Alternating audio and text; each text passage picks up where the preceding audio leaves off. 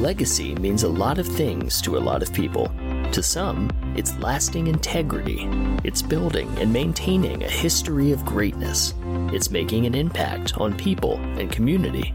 For others, it's dependable security and assurance in an uncertain time. To us, it's all of that and more. It's a mindset, a brother and sisterhood of hardworking people dedicated to doing the right thing for you and those you care about. Of growing today for a better tomorrow. That's what legacy means at Southwestern Legacy Insurance Group. What does it mean to you? Let's talk legacy. Welcome, everybody. I'm Gary Michaels, and we're really excited today because we have Mr. Joe Phoenix on with us, who's the co-founder and CEO of Gevinga, a financial technology firm focused on redefining philanthropy through modern technology, which so fits into leaving a legacy and what this show is all about. So welcome to the show. Great to be here. Thank you. Yeah. So let's dig in a little bit. So your vision for how you wanted to create impact really started late in your career, after maybe 30 years of experience in global asset management, correct? Yeah, Okay. That's right. 30 years. And then you turned 50 and realized you wanted to leave what you called a legacy impact. And as you know, our show's all about legacy. So tell us, what does legacy mean to you, and what happened at 50 that lit the fire underneath you to start this? Oh, it's a series of events, really. I mean, I don't think you can discount turning 50 as one of the main ones. I think that, when we all kind of hit that number, you start to realize that you're counting backwards from that point versus moving forward. And I think it just gave me a opportunity to assess what I had contributed to society, my family, where I wanted, my contributions to be going forward. And it was really the fire that kind of started all of this, was that milestone of turning 50. And I think that if I was to give you an answer to what legacy is, I think it's as simple as, it's really one word. It's a gift, right? I mean, it's something that you as an individual are contributing back to society in general, and its impact that you can make. And I assessed my career, and my career in financial services was very fulfilling. It was successful. I really enjoyed what I did, but it didn't really have much of a legacy impact to it. It was positively impactful to me personally. But when I kind of poked my head up and looked around and asked myself, 20 years from now, is there anybody going to care about what I've done? Did it matter? Did it help anybody? The honest answer was no. So with the second part of my career, that's really what I wanted to focus on. So Gevinga, how did the name Gevinga come up? I wish I had a really interesting answer for you, but the company is all about giving. And as we started looking through the various websites and domain names that we had access to, we put an A on the end of giving and ran it through the system, and lo and behold, no one had picked it up. So it just seemed like a perfect and appropriate name for what we were trying to build. Love it. So Gevinga is a financial technology firm. Yeah. For people that may not be familiar what that means, tell us a little bit about the financial technology space in general. Sure. I would say that we are what I refer to as a philantech company, which is a combination of fintech and these cool philanthropic vehicles. So what philantech does is it takes financial technology, and all financial technology is technology that makes it easier for you to transact, whether it's investment transactions, banking transactions, financial transactions. Technology just makes it easier for you. And why I call it philantech is because doing things philanthropically has really never been easy. And the smaller that you are, the more difficult, inefficient that process of giving money away charitably is. And what you find is when you wrap tech around anything, so think about any industry that has the word tech at the end of it, whether it's biotech or fintech or health tech or ed tech, the list goes on and on. What you find is the minute that word tech is added to an industry, it immediately opens that industry up. It allows users who haven't had access to things, access. It fosters innovation and creativity, and it democratizes, for lack of a better term, the ability for people to gain access to something. So all Philantech is taking vehicles and instruments that have been around in some cases for decades and wrapping them with technology and making the whole idea of giving money away charitably, no matter what your giving and gift size is, more efficient, more easy, and more impactful. So a person listening to our show, and we have all different folks, when they hear the word philanthropist, often they feel like, oh my gosh, I have to be the big, Bill Gates, like some sort of crazy, tons of money. But first of all, what is the definition of philanthropist? And are the people that's all they do, or is it something that's mixed into a person's life? Talk a little bit about that. Well, it's interesting. We're trying to change the definition of philanthropist. So let's play a little game here. Okay. So I'm gonna put the word philanthropist out there, and you tell me what words come to mind. Right? I mean, when I say philanthropist, what do you think? I think, and I'll tell you what I think. I think rich, exclusive, never going to get there. Tech executive, someone that has their own private personal foundation, spends a lot of time giving money back, has made a lot of money in their career.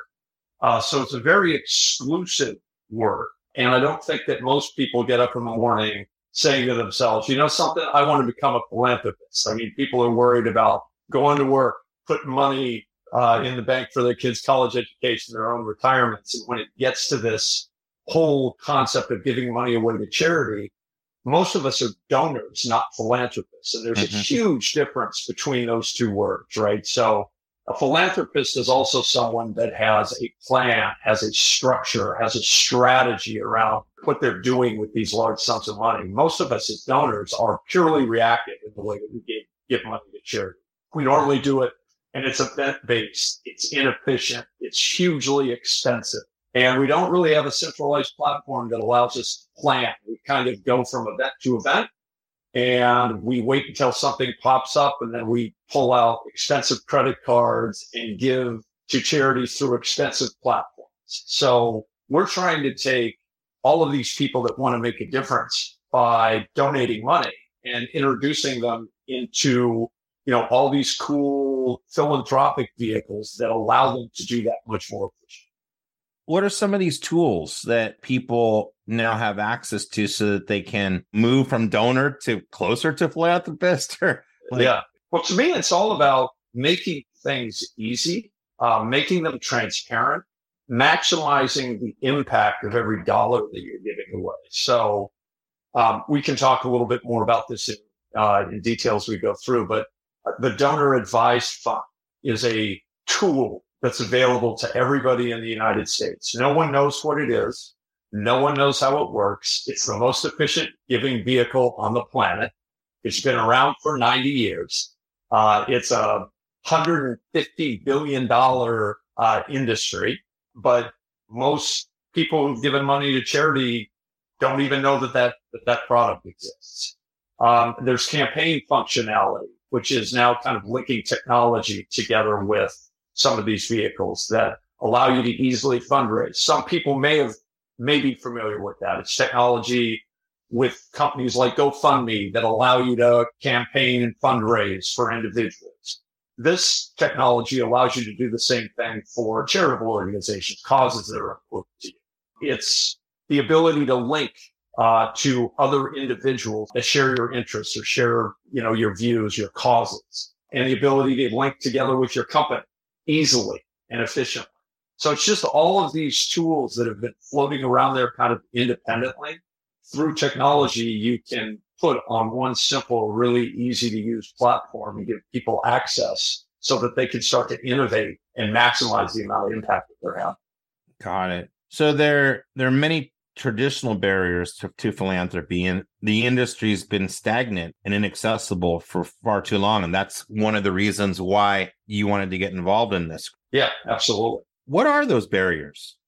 Well, I think the barriers, you can kind of classify the barriers into a few different categories. I think, one is just purely dollars that are required. So, as I said, the Donor Advised Fund industry is an industry that's been around for 90 years. It's never been disrupted. It's never had an entrant that's come in to kind of rethink how these structures are being used. So in many cases, 5-10 years ago, in order to create a donor advised fund, you need to have $10,000 to start, and you couldn't give away any less than $250 as you went. So that just limited that very important vehicle to a very small percentage of people that wanted to get active. But technology and the overall environment allows us to do is it allows us to go in and rethink how a vehicle like that is being used. So you can create a donor advised fund with no minimums. You can allow people to give small amounts of money away. You can link donor advised fund assets to other assets. You can track all of that activity. So there's just there's a number of these types of vehicles that are out there that really help you kind of break through these barriers that get created. So would you say you're modernizing and changing the way people give? Yeah, we're redefining. I mean, that's modernizing for sure. I think that, once again, we're trying to get people to turn from being donors to being philanthropists. And there is a difference, right? Donating is a reactive kind of once every while type of activity. Being philanthropic is really more of an active, proactive plan approach to giving. And you can't proactively plan if you don't have the tools that allow you to do that. You don't have tools that allow you to research charitable organizations, to raise money through campaigns, to link with outside parties, to work together with your company. All those things have been out there and available. They just haven't been located on one centralized platform. So who typically contacts you guys and says, we want some help with this? Is it a company? Is it an individual? Is it both?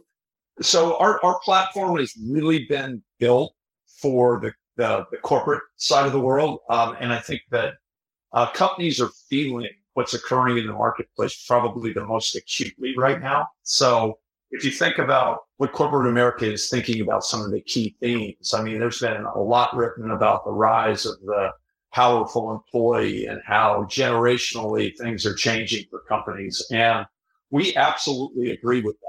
Change is coming, change is here in many cases. And companies are beginning to understand that giving money to charity and giving money through and with their employees, what used to be a check the box exercise for companies is now becoming a strategic part of how that company is running their business. And it's strategic because companies are acquiring talent and selling products based on answering a question of what that company's social footprint looks like. So I can be the best maker of widgets on the planet, but before employees join my company, they want to know, what else am I doing? How am I making an impact in the world? How can I, as an employee, link together and leverage what the company is doing?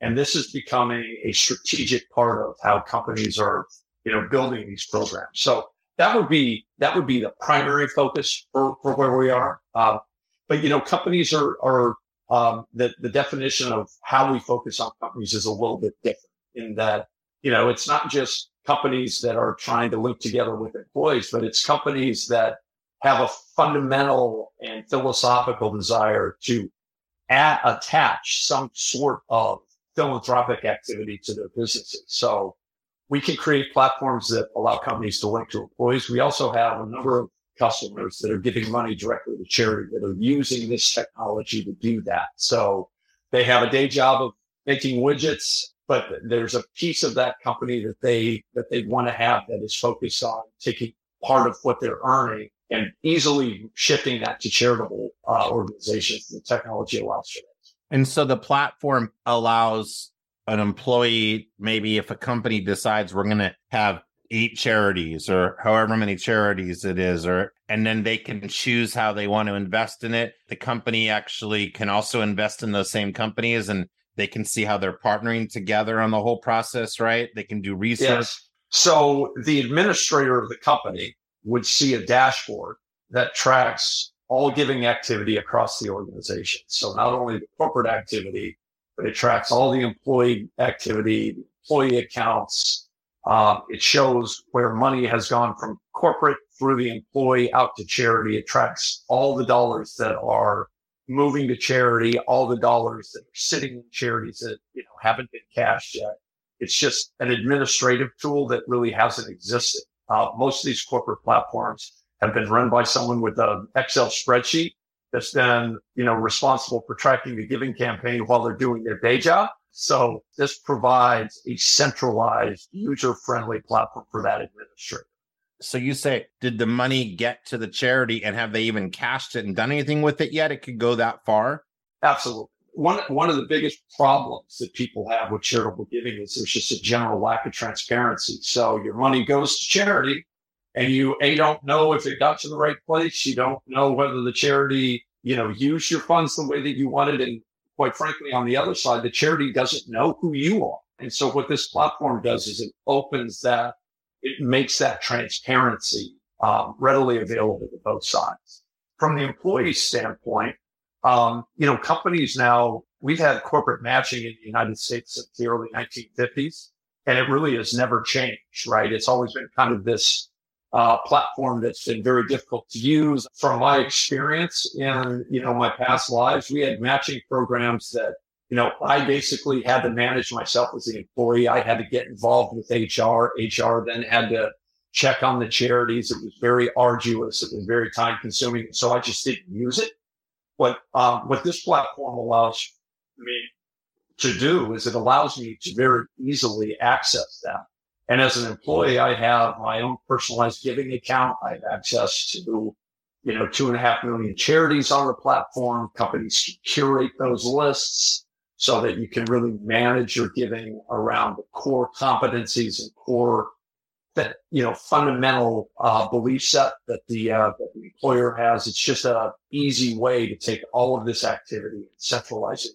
So the employees in the company can see where they've done everything to, and then the administrator at the company can see the whole picture. Exactly. And there could be security to it too. If some people don't want they want the platform to be open, but they don't necessarily want their boss to know where all their money goes. Yeah, that's right. It's very similar to how, corporate 401k plan works versus an employee's individual IRA account. I mean, it's the same thing conceptually. That corporate 401k where the company is matching and providing funds gives great flexibility to that company, but individuals can set these accounts up on their own where they're giving money to wherever they want. Did I hear you correct that customers also, if they know the corporation is involved in this sort of program, can there be questions asked to customers if they also want to participate? Absolutely. I refer to that as external versus internal participation. And I mean, the cool thing about, 501c3 organizations is they have great flexibility to allow individuals from inside of the company and outside of the company all to participate around causes that they share. So the ability for companies to really think about, okay, we're going to run a matching program. In the old days, that was arduous, driven by the employee. None of my employees really used it. I didn't have visibility into how the program was running or, what percentage of my employees had adopted or were using the platform. And I certainly couldn't ever push anything like this out to customers that wanted to participate. All of that's now changing. Got it. Okay. So for entrepreneurs and business owners listening, and there's a lot of them, I understand that you say you have 5 main rules that you follow for building, leading, and managing teams. Could you share those with us? Yeah, sure. I mean, I don't think that these are going to be too surprising to anybody, but there are things that I found in the 30 plus years that I've been involved with building companies, running teams, managing people. And I pretty much abide by them as, religiously as I can. I think, the first one would be, know what your strengths are and be honest with yourself about what you're good at, what you're not good at. In the areas where you're not good, go fill those positions with the best possible people, so that those people can fill the gaps that you have, and then get out of the way. So it's really know your strengths, hire the best to fill your weaknesses, and then literally get out of the way and people do their jobs. The second one would be, don't be afraid to be the dumbest person in the room. I try and hire above me, and I try and surround myself with people that, know a lot more than I do. I mean, our whole company has examples of people in meetings that I'll walk into where I'm literally the dumbest person that's standing in that room as it relates to what's trying to get done. And I think if you can get comfortable with asking questions and, letting everybody know that you're not the person that has all of the answers, but you're in the room and you're learning along with everybody else, it's extremely empowering. The third one that kind of goes along with the second one is, try to hire your next boss. I'm always looking, and I always challenge the people that work for me to look for somebody that, could at some point, you could end up reporting to, and really try and hire people who you could put in a position of authority that's significantly higher than where they are right now. And that gets to number 4, which is, if your team looks like you, it's a weak team.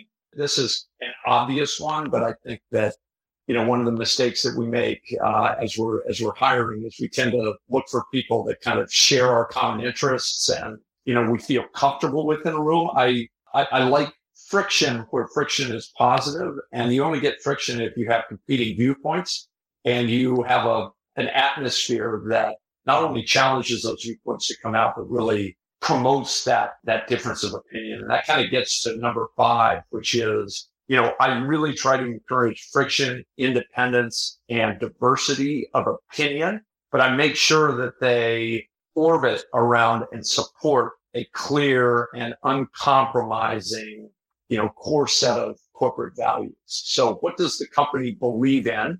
What are our core set of values? And then, let's put people in place that don't always agree on everything, but do it in a positive way to get the company so it's moving forward. We're not in a room to kind of sing kumbaya with one another, but we're certainly hiring people that are respectful of each other's, independent kind of thoughts and willing to listen to each one of those and, move the company forward in a positive and successful fashion.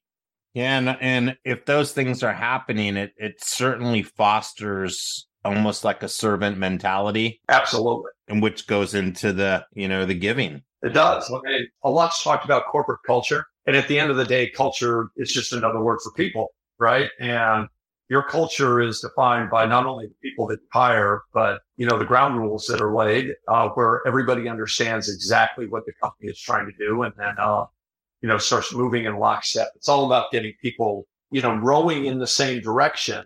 Got it. So how are you helping your clients, Joe, through Govinga create and uphold a legacy for themselves, their families, and their companies?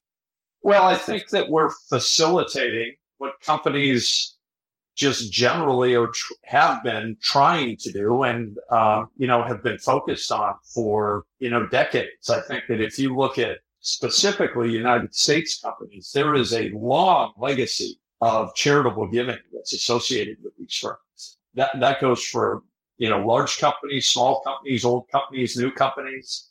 The legacy of giving in the United States, specifically at the corporate level, has, it's a rich, very old, very long tradition. I don't think that corporate giving has been super efficient. I think that, as we talked a little bit earlier, these programs that get put in place just have lacked the ability to really foster corporate impact, really link that company together with its employees and its customers and its community, quite frankly, and really drive a corporate strategy of giving throughout the organization. So really what we're doing is we're taking what's already going on in corporate America and just providing companies with the ability to really think and innovate around how they're giving money away and interacting with their employees. So I think at times, corporate America gets castigated a bit for, not giving more, checking the box, or, not really being thoughtful. And I think that there's a lot going on in corporate America. Company executives have a lot of things to think about when they wake up every morning. This tends to fall towards the bottom of, what they've thought about to this point. And what we're trying to do is elevate that and show companies how having a robust platform like this and linking together with their employees and their consumers is just really, really good for business. It's really good for the communities that they serve. And at the end of the day, it's really good for these charitable organizations that are desperately, in need of resources and dollars and employee time and all the things that companies can really get. So with this whole Gavinga concept, how have you worked to create a legacy for yourself personally, maybe in a different direction than what you've done professionally, or are they intertwined? And they're big time intertwined right now. I mean, if you ask me what, my legacy was, I would say it's Gavinga Inc. I mean, that's really what I'm viewing as the legacy. The whole company is built around, this desire to really get involved. When you think about, we're a 5-year-old startup. We're, still growing. We have Corporate Gavinga Inc. And then we have a foundation of 501c3 public charity that sits in the middle. It's called the Gavinga Foundation. Those two things are part of this Philantech platform. So this little tiny company this year will give $70 million away to charity. We'll give to 40,000 charities across the United States. This is up from 200,000 that we gave to charity 3.5 years ago. So that feels legacy to me. Do you have an end game, like when we're doing $1 billion, or do you have something that's out there? Yeah, end game's interesting because this kind of is the end game. This is kind of my second career. And I think that, if you were going to ask us about our BHAG, I don't know if BHAG rings a bell for you. Big, hairy, audacious goal. Love it. There it is. Yeah. So, the BHAG for us would be to be literally the stripe of giving, right? Where if someone is giving money away and they're looking for a way to give more efficiently, our platform plugs into that giving functionality. If we start to do that, you could start talking about $1 billion a year being given to charity through a platform like this. It's big and it's audacious, but that's kind of why we're in this. And I think that it aligns so well with what's going on right now. So I guess the last question I have for you, if someone's listening and they're either an executive in a company or they know somebody that is, and they want to get some more information about this, where do they go? They can contact me directly. I've got a super difficult email. It's joe@gavinga.com. And that's joe@gavinga.com. And they can certainly contact me directly. They can go right onto our website. There are a number of ways to contact anyone that they need to talk to there, from the charity experts to the sales team. I'd say website or me directly. Awesome. Well, Joe, thank you so much. This has been really enlightening. I want to thank you for your time today. Well, thanks for having me. Appreciate it. If you've enjoyed today's podcast and want to learn more, visit us at southwesternlegacy.com. Shoot us an email via our easy contact form to find out how you can become an agent or how we can meet your needs for final expense coverage. You can find this and other episodes at letstalklegacypod.com on Apple Podcasts, Spotify, Stitcher, Amazon, and anywhere else you listen to podcasts. Let's Talk Legacy is a presentation of the Southwestern Legacy Insurance Group, a member of Southwestern Family of Companies.